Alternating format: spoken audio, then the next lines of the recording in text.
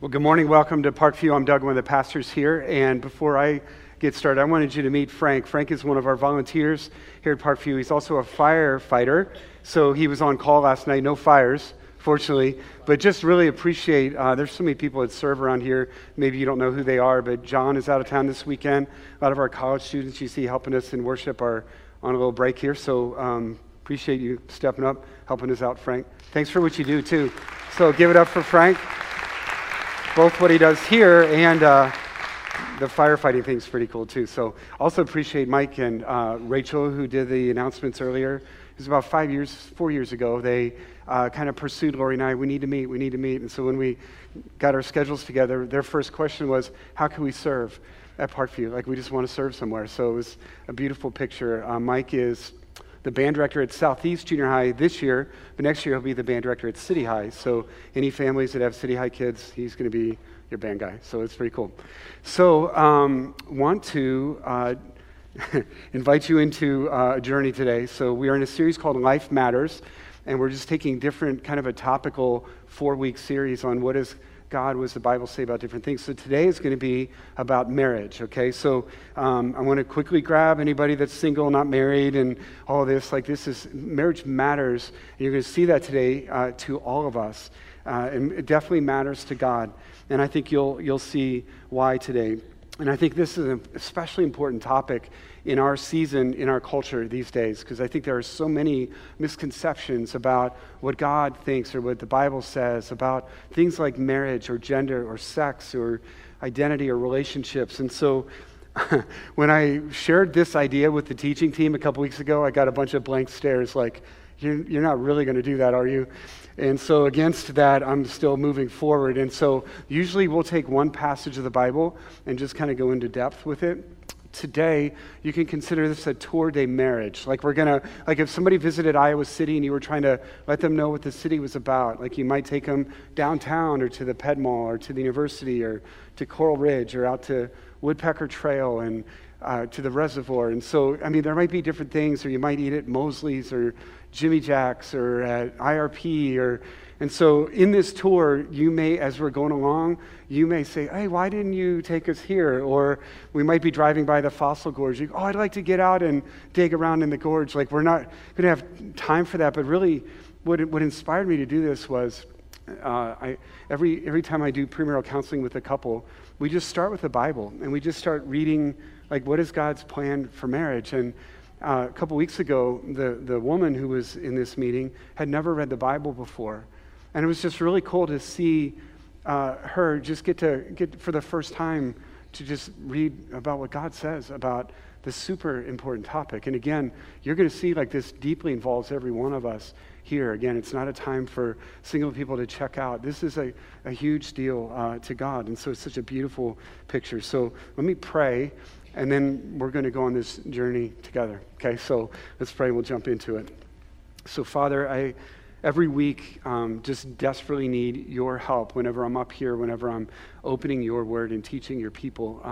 I especially feel dependent on you this morning. Would you please speak through me? Some of these things we're talking about this morning, even just mentioning marriage can immediately just raise all sorts of emotions and hurts and guilt or shame or all kinds of things. So Jesus, I pray what comes through loud and clear this morning is your love for everyone in this room.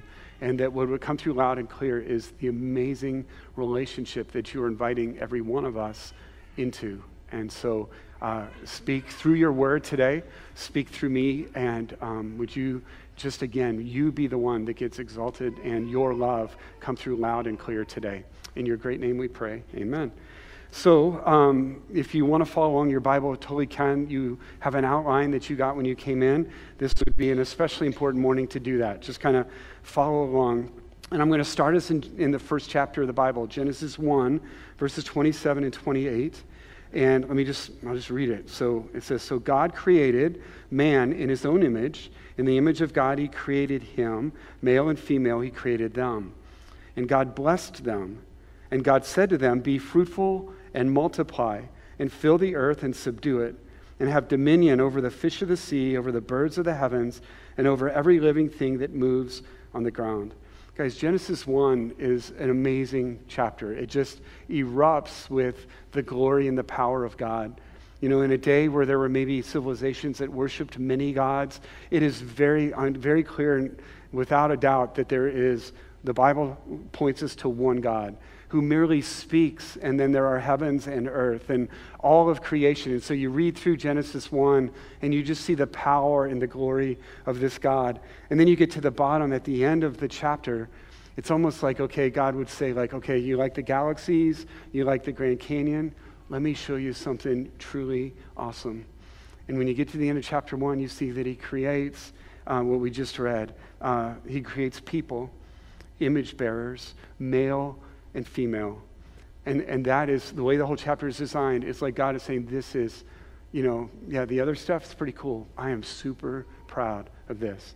And I'm not just saying that because I'm one of us, like, Pat, aren't we cool? Aren't we awesome? It's not like that. But that's literally how the text lays out, that out of all of God's creation, male and female image bearers. And even that needs a little unpacking. It means that you've been created uniquely compared to the rest of creation to know God and to be able to absorb and reflect his character and his qualities to this creation. In fact, you see that we are placed in a super high position of this creation to rule over it, to have dominion over it. And so if you read chapter 1, and you really understand what God is trying to say, you are in a good spot.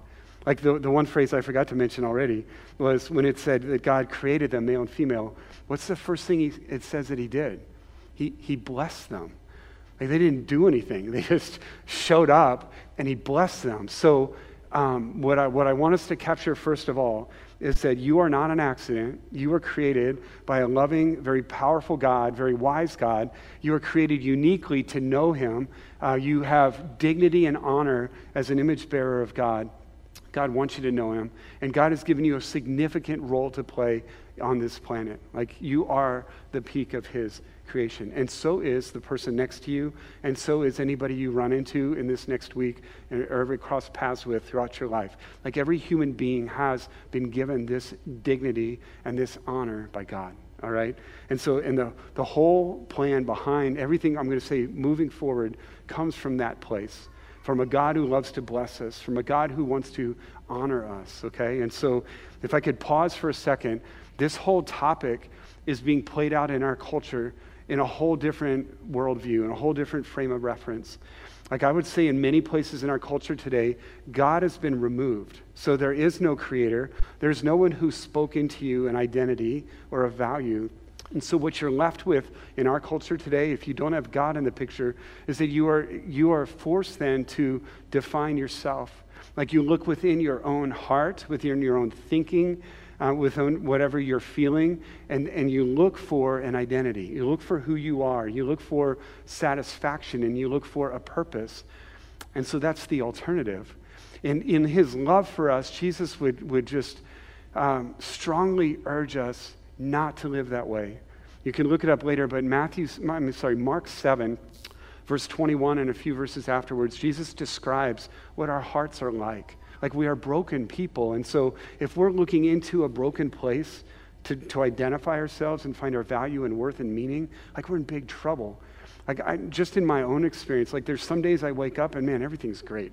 Pop in, everything's good, feeling good about myself. There's days, it's a struggle. Some days you wake up and you're tired or you're discouraged. And I mean, if just looking into my own, just that glimpse of my heart, you're talking about a roller coaster ride for me and my identity and my satisfaction. Just from day to day, things could shift.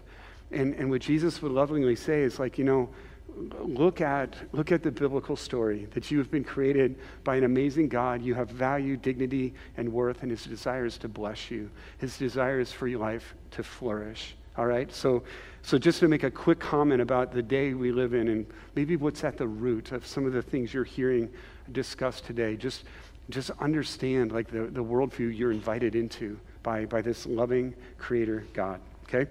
So Genesis 2, we're going to turn a page, and in Genesis 2, you see the creation story told again, but this time it's from a different vantage point. This time it's talking about the creation of the first man and the first woman. And in that context, if you jump to verse 18, It says that then the Lord God said, "It is not good that the man should be alone. I will make a helper fit for him." Okay? So when I read this passage with people I'm just getting to know, and we're doing some premarital counseling together, there are a few phrases that they'll be out there on the table, and I might hold back a little bit. Like, how's this going to go? Like, how's this one going to fly? I'm going to be people angry or walking out the door. I mean, this one, helper fit. We'll get to that in a little bit, okay? So just, it's good. We'll be there, okay? So, but let me just draw your attention to the first thing I love about this is that God saw something that wasn't good. And if we had read all of Genesis 1 and Genesis 2, everything God has done up to this point was good. Like heavens and earth, it was good. Day and night, it was good. Like everything God did was good. But right here in 2:18, step on the brakes, something's not good. And God notices what is not good is that man is alone. And so what we're going to be introduced to now is kind of one of the motives, one of the drives behind God creating marriage. But can I just say that this statement that it's not good for any of us to be alone is not the only answer for that is not always going to be marriage. Like you can read throughout the rest of the Bible, and there are so many passages that would invite you away from living isolated and alone, instead living in community with other followers of Jesus, other believers in God. And so, but in this particular passage, it's still true that what was not good was that Adam was alone. And so God saw a need, and then God met Adam's need, okay? And so maybe you've been around a guy before, maybe he really wants to date, and he's in a school where there's no girls his age, or he's in a community or in a job where he just can't find him. Sometimes guys will say, well, there just aren't any girls there to date. It's like Adam is the only guy that could actually literally say that, because there weren't. You know, he was, up until now, his job was to name the animals. God was creating different things from the ground, and he'd bring them to Adam, and Adam would name them. But as he was naming all of creatures, he noticed there was no one like him. There was no companion for him, and God saw that and said, that's not good. So he said, I will make him a helper.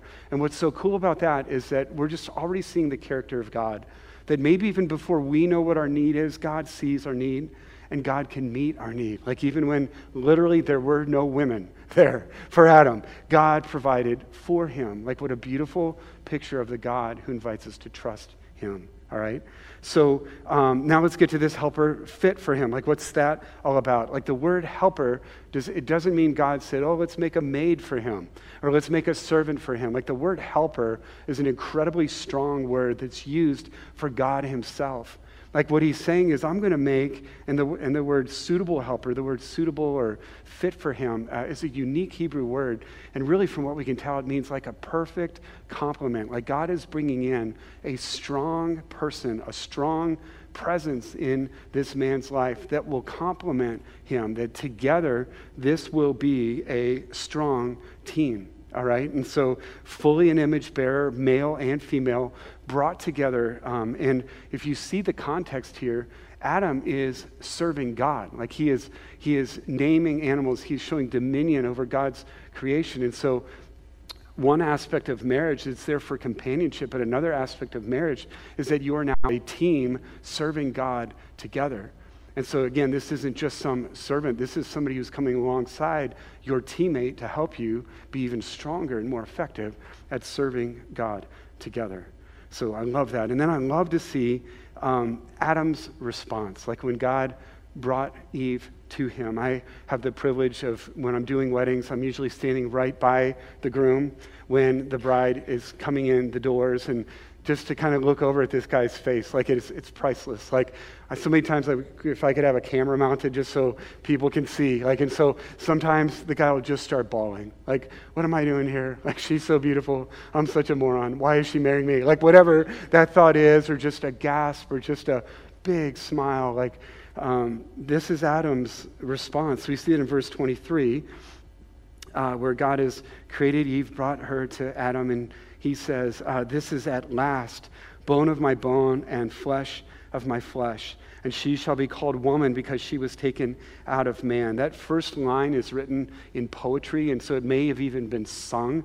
Like the first words recorded, spoken by a human, was a response of like gratitude and awe and celebration. Like, God, look what you have done for me. Like, at last, bone of my bone, flesh of my flesh, and she shall be called woman. Like, even in that sentence, there's a beautiful thing going on here. Like, Adam immediately recognizes, hey, here is another image bearer. Like, finally, here's another one like me, the pinnacle of God's creation, created uniquely to know God.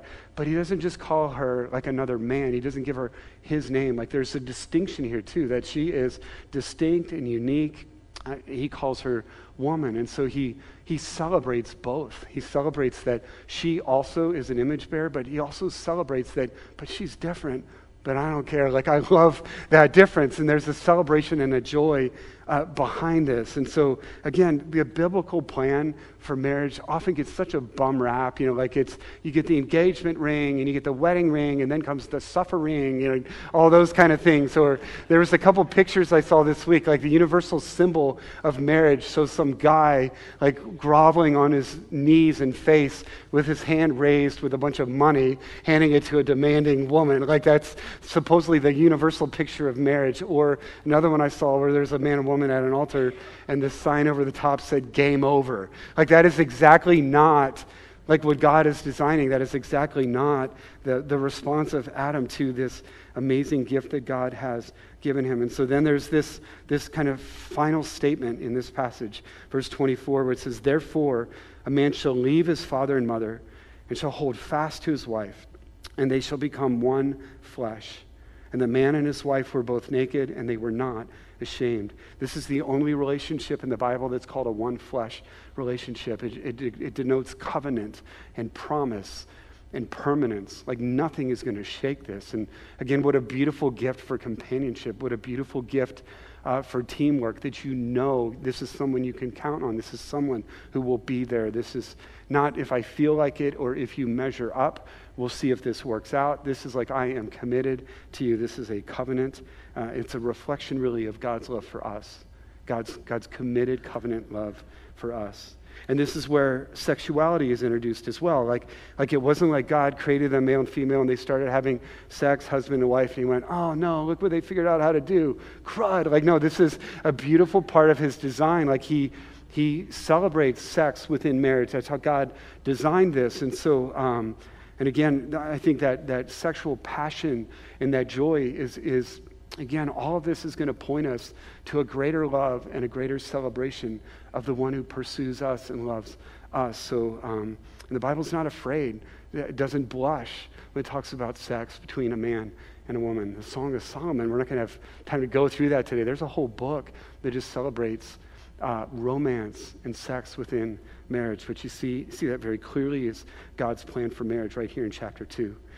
All right, we got to keep it moving here. Chapter 3, you turn it over, and it's just like one of the saddest transitions you'll ever read, because you've just come from Genesis 1 and 2. It's an amazing celebration of a creative God who is powerful. He established us with this identity as image bearers, male and female. He established this amazing relationship of husband and wife. But in chapter 3, you see the enemy attack humanity. And it is so interesting that the enemy doesn't attack until there's a marriage.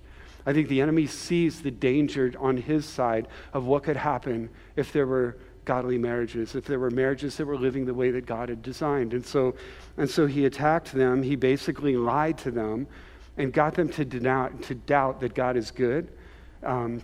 God's going to hold out on you, or that you really need to obey God. It's not a big deal if you don't obey God. He was getting them to believe things like that. And so basically he tempted them and they sinned. They rebelled against God. And the results were cataclysmic. It just cut the first man and woman off from their relationship with God, and it completely fractured their relationship with each other. You read words like shame, that now when they're in the presence of God, there was shame. And now when they were with each other, they were covering themselves up. They were ashamed that they were naked. And so now you're introducing shame and distance.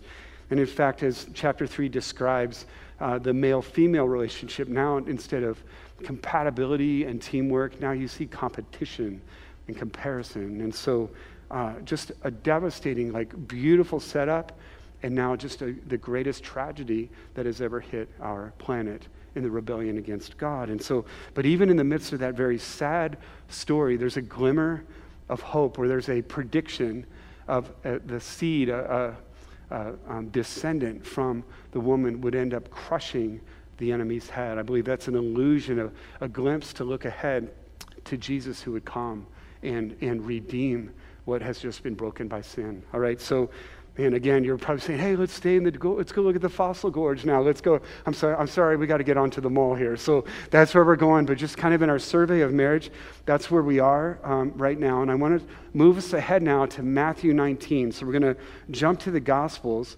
And we've passed over, like I said, Song of Solomon was a whole book written about romance and marriage. Could have gone there. Could have gone to some places in the Minor Prophets where God compared when his people rebelled against him. He compared it to adultery, that he was cheated on. And so you're beginning to see a rounded out picture of marriage isn't just one little theme in the Bible. Like there's a thread throughout the Bible that celebrates marriage, both male, female on this planet, but you're beginning to get a glimpse more and more that God's talking about something much bigger than just, particular marriages in this room. All right, so now we get to Matthew 19, and here what's happening is that Jesus is out in public and he's teaching, and a group of people called the Pharisees that did not like Jesus, they were religious leaders, constantly trying to trap him to say something wrong. They ask him a big question. They say, what do you think about divorce? When is divorce okay? And I think the reason why this was such a kind of a tricky, dangerous question for Jesus to answer is that they were in the very proximity of a palace or a fortress where King Herod lived. And King Herod was the guy that had John the Baptist beheaded. And one thing that got John the Baptist in trouble was that he spoke very publicly against Herod's illegitimate marriage with his brother's wife, all right? So they're thinking, hey, if we get Jesus to say something wrong, maybe Herod's going to come, arrest Jesus, and he's out of our way. So there's a hidden agenda behind them asking this very loaded question. And so, but Jesus answers it every time. He answers them just brilliantly. And so verse 4, chapter 19, let me also say this too, like even the context Jesus was speaking into, some people still had a very high view of marriage and would say, no, there are very few exceptions where divorce would be okay. But then there were also some very, very, very loose and very wrong translations of Bible and marriage and divorce. Like some were even like if the wife cooks a bad meal, you can divorce her. Or if someone more attractive catches your eye, you can divorce her. So there was a clear undercutting of the beauty of marriage that God had designed. And even in Jesus' culture, just a clear undercutting of women in general that went totally against Genesis 1 and 2. So when Jesus spoke into that culture and into this question, this is what he said. He said, have you not read that he who created them from the beginning made them male and female? He said, therefore, a man shall leave his father and mother and hold fast to his wife, and the two will become one flesh. They are no longer two, but one flesh. What therefore God has joined together, let man not separate. And so a couple of things I want you to notice. One is Jesus looked clear back to the teaching in Genesis 1 and 2 and said, that's the truth. Sometimes you'll hear today, like, well, the biblical view of sex or marriage or male and female gender, like it's only in Genesis, or it's outdated, or Jesus never really addressed it. I mean, here's a very clear passage where Jesus, like, that's the truth. Like, that's how God set things up, and I still endorse that. Like, that is still what is true. And again, I just love in there that male and female image bearers, like he's trying to protect the dignity of both, but he's also trying to protect the sanctity of marriage and how valuable, how precious marriage is. In fact, one thing that is super helpful here, like for any married couple this morning, did you notice that Jesus inserted in here what therefore God has joined together, let man not separate? Like, what a beautiful picture. I try to pray this, or at least say this in a wedding that I do, but I want that couple to know that when they walk out the doors that day, they've got some fans around them, like all the family and friends are there to encourage them and pray for them and that sort of thing. But when they leave, they don't leave just the two of them. They leave with God in the center of that marriage. Like, God is committed to grow that marriage. That maybe there's some hope in that this morning, because when I'm talking to marriages, I'm sure there's a spectrum here. I'm sure that some would say, man, we're doing great. We're just cruising along and it's awesome. There might be some, it's like it was super hard to even come to church today and sit next to him or her. And I just want to give hope this morning that in this marriage that you started, when before God you made your vows to each other, that God is right in the midst of this. And so the progress you've seen, that's been God at work in your life, and the battles you're facing now, that same God is still there to work with you. And interesting statistic that I read a couple years ago that just keeps blowing me away, that it's something like 70%, maybe a little higher, of couples that will describe their marriage as being like, we're about done. Like, this is about, maybe we should get divorced. But you stay there and keep it going for 5 years. 5 years later, over 70% of those marriages are still together. It can be hard. And again, spectrum in this room, I realize that. But just the hope is that you're not on your own, that God is there, and that God is building this marriage that can help and rescue any marriage. So we see that in Matthew 19, and those are, I think, the two main ones I wanted you to catch there. So now there's two more passages. Hang with me, and then we're just going to throw out a couple practical tips for married and single this morning. So now we're going to jump to Ephesians 5, and this is probably the longest passage in the New Testament on marriage. And so the book of Ephesians was a letter written by the Apostle Paul to a church in a city called Ephesus. It has 6 chapters. The first 3 chapters, he just pours on them like all that Jesus has done for them. The phrase "in Christ" is all over the book of Ephesians. So he's trying to open their eyes, like, guys, would you just see like how amazing your life is because you are in Christ, like you are loved in Christ, like you have power because you are in Christ. And so the first 3 chapters is who you are in Christ. The next 3 chapters, 4, 5, and 6, are about now how do you live? Like, now that you've been given these resources, how do you live with other Christians, and now in particular in marriage? How do you live as husband and wife? And so Ephesians 5 verses 1 and 2 says, therefore be imitators of God as beloved children, and walk in love as Christ has loved us and gave himself up for us, a fragrant offering and sacrifice to God. So how do you like verse 1? Be imitators of God. How did that one go for you guys this week? Like, imitate God, right? So, but the next phrase is so key, as beloved children. Like, as God is pouring his love into you, people, now this is how I would love to see you walk and live with the people in your life, people in your church, and also now the people in your home. And so you jump down to I'm going to start with the husbands first, okay? If you jump down to verse 25, when Paul's talking about marriage, he says this: husbands, love your wives as Christ loved the church and gave himself up for her, that he might sanctify her, having cleansed her by the washing of water with the word, so that he might present the church to himself in splendor, without spot or wrinkle or any such thing, that she might be holy and without blemish. Now, when I read that in these premarital counseling times, and I look across at the guy, and I say, did you just read verse 25? Did you just hear what that said? Like, that should make your knees buckle. Like, okay, your assignment is, the kind of husband you're supposed to be, is to love her just like Jesus loved the church. Like, boom. There you go. And so that's why it's so key to go back to verse 1 and 2. Like, so you are a beloved child. So husbands out there, you don't crank this out on your own, especially when you read some of those things in verse 26 and verse 27 about sanctifying her, cleansing her, washing her. I read those things and go, that's not my turf. Like, that's Jesus' turf you're talking about. Like the cleansing, the sanctification, and Jesus would say exactly, like that's his role to save us, to grow us. But husband, you love your wife with the love that I'm pouring into your life, and then you watch him do that work. Like, so the call is to love as we have been loved. Husbands, not to crank out something there's no way you could ever produce, right? So you love her sacrificially, and then God works through that. God works and moves through that. So now we circle back in verse 21. It says, to submit to one another out of reverence for Christ. That's kind of the last verse in this section that's talking to Christians in general. It says, hey, you guys, when you're hanging out with each other, submit to each other out of your reverence for Jesus. And then verse 22 begins to talk about marriage, and it begins to talk about the role of the wife, okay?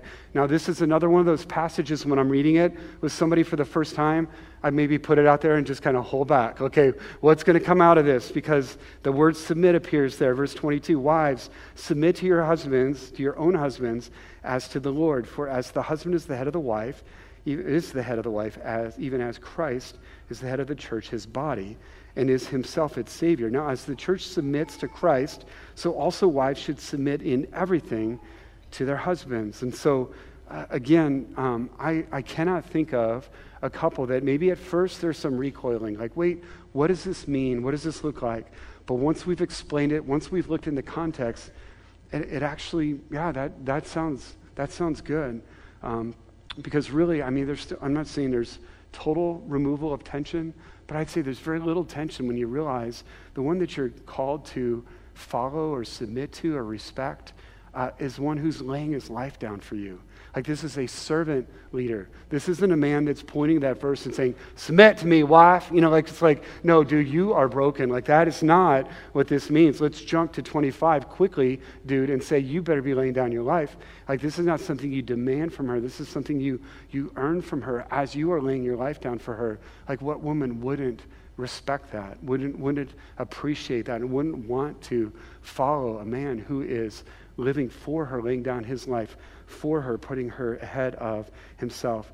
And it's really cool to just notice that again, maybe not as we read this through in English, but in the Greek language here, the verb choices and tenses here, is that this is something the woman chooses to do. This isn't a general edict that women submit to all men, or that that this was just imposed on this wife. The grammatical phrase, there is a middle voice action here where she is choosing to come under his leadership, that she sees this quality, these characters about him. Not that he's going to be flawless, just like she isn't either. She won't always be worthy of his love.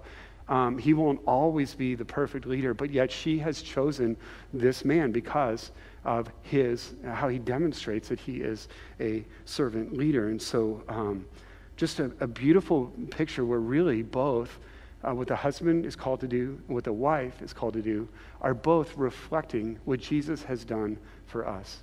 That Jesus has laid down his life. He loved us, not just when we deserved it. So guys, you don't get a break if she's being mean to you for a week, or she's having a bad week so you can pull back a little bit. No. Jesus died for us when we were sinners. And so, men, we sacrifice and lay down our lives for our wives. That's our calling. And so wives the same way. There may not be every day that he's as flawless and is perfect to follow his plan, but in general, when you see a man and a woman living this out, it turns heads. Like when you're around a couple and you just see this guy, man, and he loves his wife, and he's not just saying stuff to her, but he's serving her, and he really shows respect to her, and you see him doing things for her, and that's really cool. And then when you see a wife just really, again, honoring, respecting, you see that couple together, you just go, well, that is really cool. And you see that, though, and that couple is not going to say, yeah, well, we kind of worked hard at this, and we pulled this off. They'd say, no, we got this from Jesus. Like, this is what Jesus is doing in us. And you'd probably quickly say, we've got so far to go. But this is a beautiful picture. In fact, you jump down to verse 31, Paul's kind of just putting a capstone on this whole teaching. He says, therefore, a man shall leave his father and mother, hold fast to his wife, and the two will become one flesh. So Paul's doing the same thing that Jesus did. He's going all the way back to Genesis 1 and 2 and saying, again, this is the same deal we've been talking about throughout the Bible. But then look at verse 32. It's kind of like our eyes are open. Like, why is marriage such a big deal? It's right here. This mystery is profound, and I'm saying that it refers to Christ and the church. So it's kind of like when God was, before there was marriage, Thomas on our teaching team gave this thought the other day. Before there was marriage, God was sitting there thinking, how can I, in a really practical way, just show this world what my love for them is like? And he says, I'm going to design marriage, like between a man and a woman, where both of them, are going to play roles in this marriage that are ultimately going to point to Jesus. They're going to ultimately point to my love for this human race that I've created, that have sinned against me, but now I'm going to redeem them with my love. And so we won't read it now, we're out of time, but in Revelation 19, we see kind of at the very end of the Bible now that Jesus is called the groom, that he is coming for his bride. And the bride is the church. It's those who have put their faith in Jesus Christ. And we're told about a wedding feast and this great celebration of Jesus, the bride, coming to begin this eternal relationship with his bride, the church, all right? And so what you see is throughout the Bible then, in Genesis 1, God's beautiful creation, heaven and earth was capstone celebrated by creation of man and woman and then creation of marriage. Like all of that was set up for the first wedding. Like what a beautiful, glorious event that was. But you go all the way through the scripture and you see in the book of Revelation then there's going to be a much, much greater wedding even than that one, with the new heavens and the new earth. And now Jesus as the perfect groom coming to show his love to his church that didn't deserve his love, but yet he gave his love for us. That's the gospel message put on full display. And that feast and that wedding will be amazing. And so I'm not trying to disrespect like what your wedding day may have been like, or your reception or your honeymoon. Can I just say though, those all pale in comparison to the wedding day that awaits every one of us who say, I do to Jesus. Like that he is offering, he has proposed to every one of us to be involved in this amazing love story with this relationship with him. And so that is why marriage matters. That's why marriage is such a big deal that you see throughout the Bible, is that clearly it's there to, again, it's not good man's alone, and God provides so much for people through marriage. And actually, if you do the study, like a whole society and culture is blessed. Children are blessed. A culture is blessed when people are living by the biblical pattern of sex and marriage. Like secular statistics from all disciplines will show just the human flourishing that erupts. But way even beyond those awesome things that can happen, God is using marriage to point us to the ultimate love that we can all experience through Jesus. All right, so why marriage matters, that's it. That's my quick summary there. And tomorrow we're going to send out an email with some practical resources, things for you to read, and I had to hop over a few things today. But let me just get to a few practical applications, both if we're married this morning or if we're single this morning. Just a few things. Let's talk first to married couples. Okay, here's God's plan and design. Now, how do we just live this the way God is calling us to? Let me just throw out a couple things. First, I would say the words God first. Like keep God first in your marriage. Like we've heard this. Like in order to play the roles you're called to play in a marriage, you need Jesus to do this. Husbands, we've already talked about that. Like how can you love a wife as Christ loved the church without you, first of all, just being poured into by the love of Jesus, all right? So let me just throw out a practical way. I heard a statistic a couple years ago, and it's just super powerful to me that I'm going to talk about praying in marriage, praying with your spouse. The latest statistic I saw says that about 8% of Christian couples pray together. 8% pray together. But on the other side of that, 99% of couples that pray together stay together. Like the divorce rate with couples who don't, you got it, right? So 8% and 99% right there. I mean, you look at that and you go, okay, I know there's many factors in a marriage, but like, how about that? Like, what if we prayed together? And when I've talked to very good couples, like amazing people that I know, this is a struggle. And so there's a variety of reasons. From the guy side of things, a lot of times the guy just doesn't, like, I don't know what to say. Like, I'm going to sound kind of stupid if I lead out and pray and my words won't sound that good, or we can get so busy or we're so tired by the end of the night we don't pray together. Here's another one, like, I haven't been living like a really good husband, and so now all of a sudden I'm supposed to bring God into this? Like, I feel so hypocritical.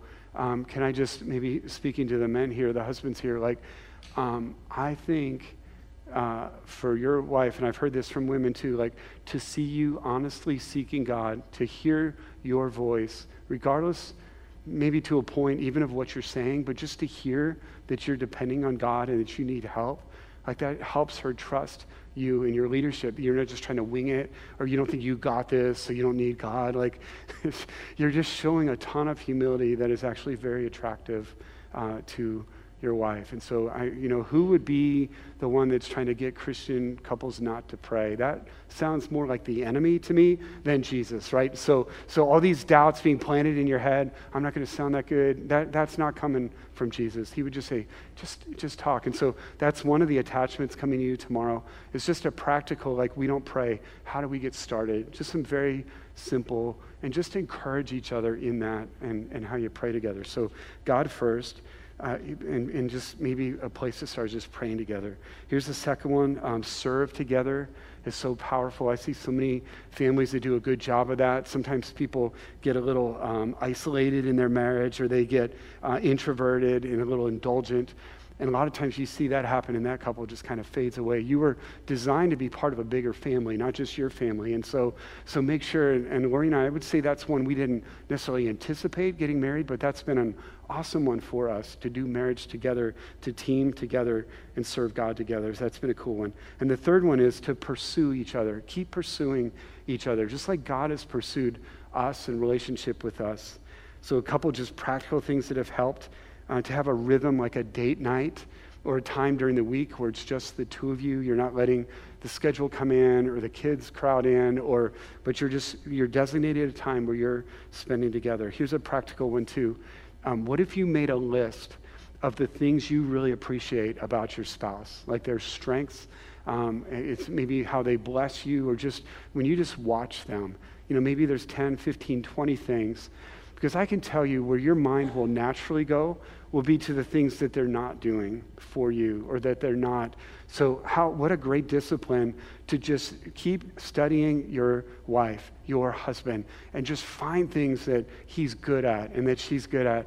And you look at that list regularly, and then look for times to just share those in a variety of ways. Like, maybe it wouldn't be super creative if you pulled it out every day and just wrote, right? But you're thinking of different ways to just affirm and compliment and value your spouse. One more here is to ask each other every so often, like, just ask for some coaching on how you can love her better, or love him better. Not in the heat of a moment, and not when things are tense, right? But maybe some questions like, what should I keep doing? What should I stop doing? And what should I start doing? And just listen and be able to communicate those kind of things. Again, not every date night, maybe not every month, but a couple times a year, you're just really seeking input into your marriage. Okay, so let me talk to singles here for a little bit. Again, thanks for your patience. Like, you so easily could have checked out, like, oh, this isn't for me today. But I hope what you're hearing is that this totally is for you, because I was single until I was 30, so my card-carrying single days are a little faded now. I don't know if I shared that just so I have a little bit of credibility on this topic right here, but God, there's some beautiful takeaways for you from this as well. Even if, and single is a wide range in the room this morning, can mean very different things. But what I hope you're hearing above all is, even if from now to the rest of your life, let's say for whatever reason, you do not get married, okay? This topic is still super important to you for a couple of reasons. One is, it can be so easy to look around and it just seems like everybody else is married, everybody else is in a relationship, everybody else is dating except me. And not to diminish any marriage that's going on in this room, but I think one thing for us to focus on would be, there is a greater marriage, there is a greater love, there is a greater future that I am invited into right now. And I can fully live and fully enjoy that right now, to be loved by the Creator God in a way that He uses marriage as an analogy, that He seeks us, that He pursues us, that there's a passion for us, that He enjoys us, and He wants that to be permanent, and He wants us to live that way for all of eternity. And there's a day where we will literally celebrate that relationship with, the coming of the groom, the wedding feast, and then all of eternity in heaven. Like, if that's where our focus is during our single days, that frees us from, discouraged and comparing and grumbling, why am I not? And just look at what you have been invited into. Like, such a a powerful analogy that even the great marriages you see around you that you don't get to be a part of, man, those are just painting a picture of something far greater that you can experience right now. And so even if, let's say, you start living that way now, and then there is an opportunity for you to get married, you will be in a far healthier place, that you're not going to be looking for some guy or some girl to just totally meet your needs, and I just got to be married like everybody else, because your needs will be just so filled by a deeper understanding of God and his love for you. In fact, I think, I love, Lori's right over there, I love being married to her. Like, I married way over my head.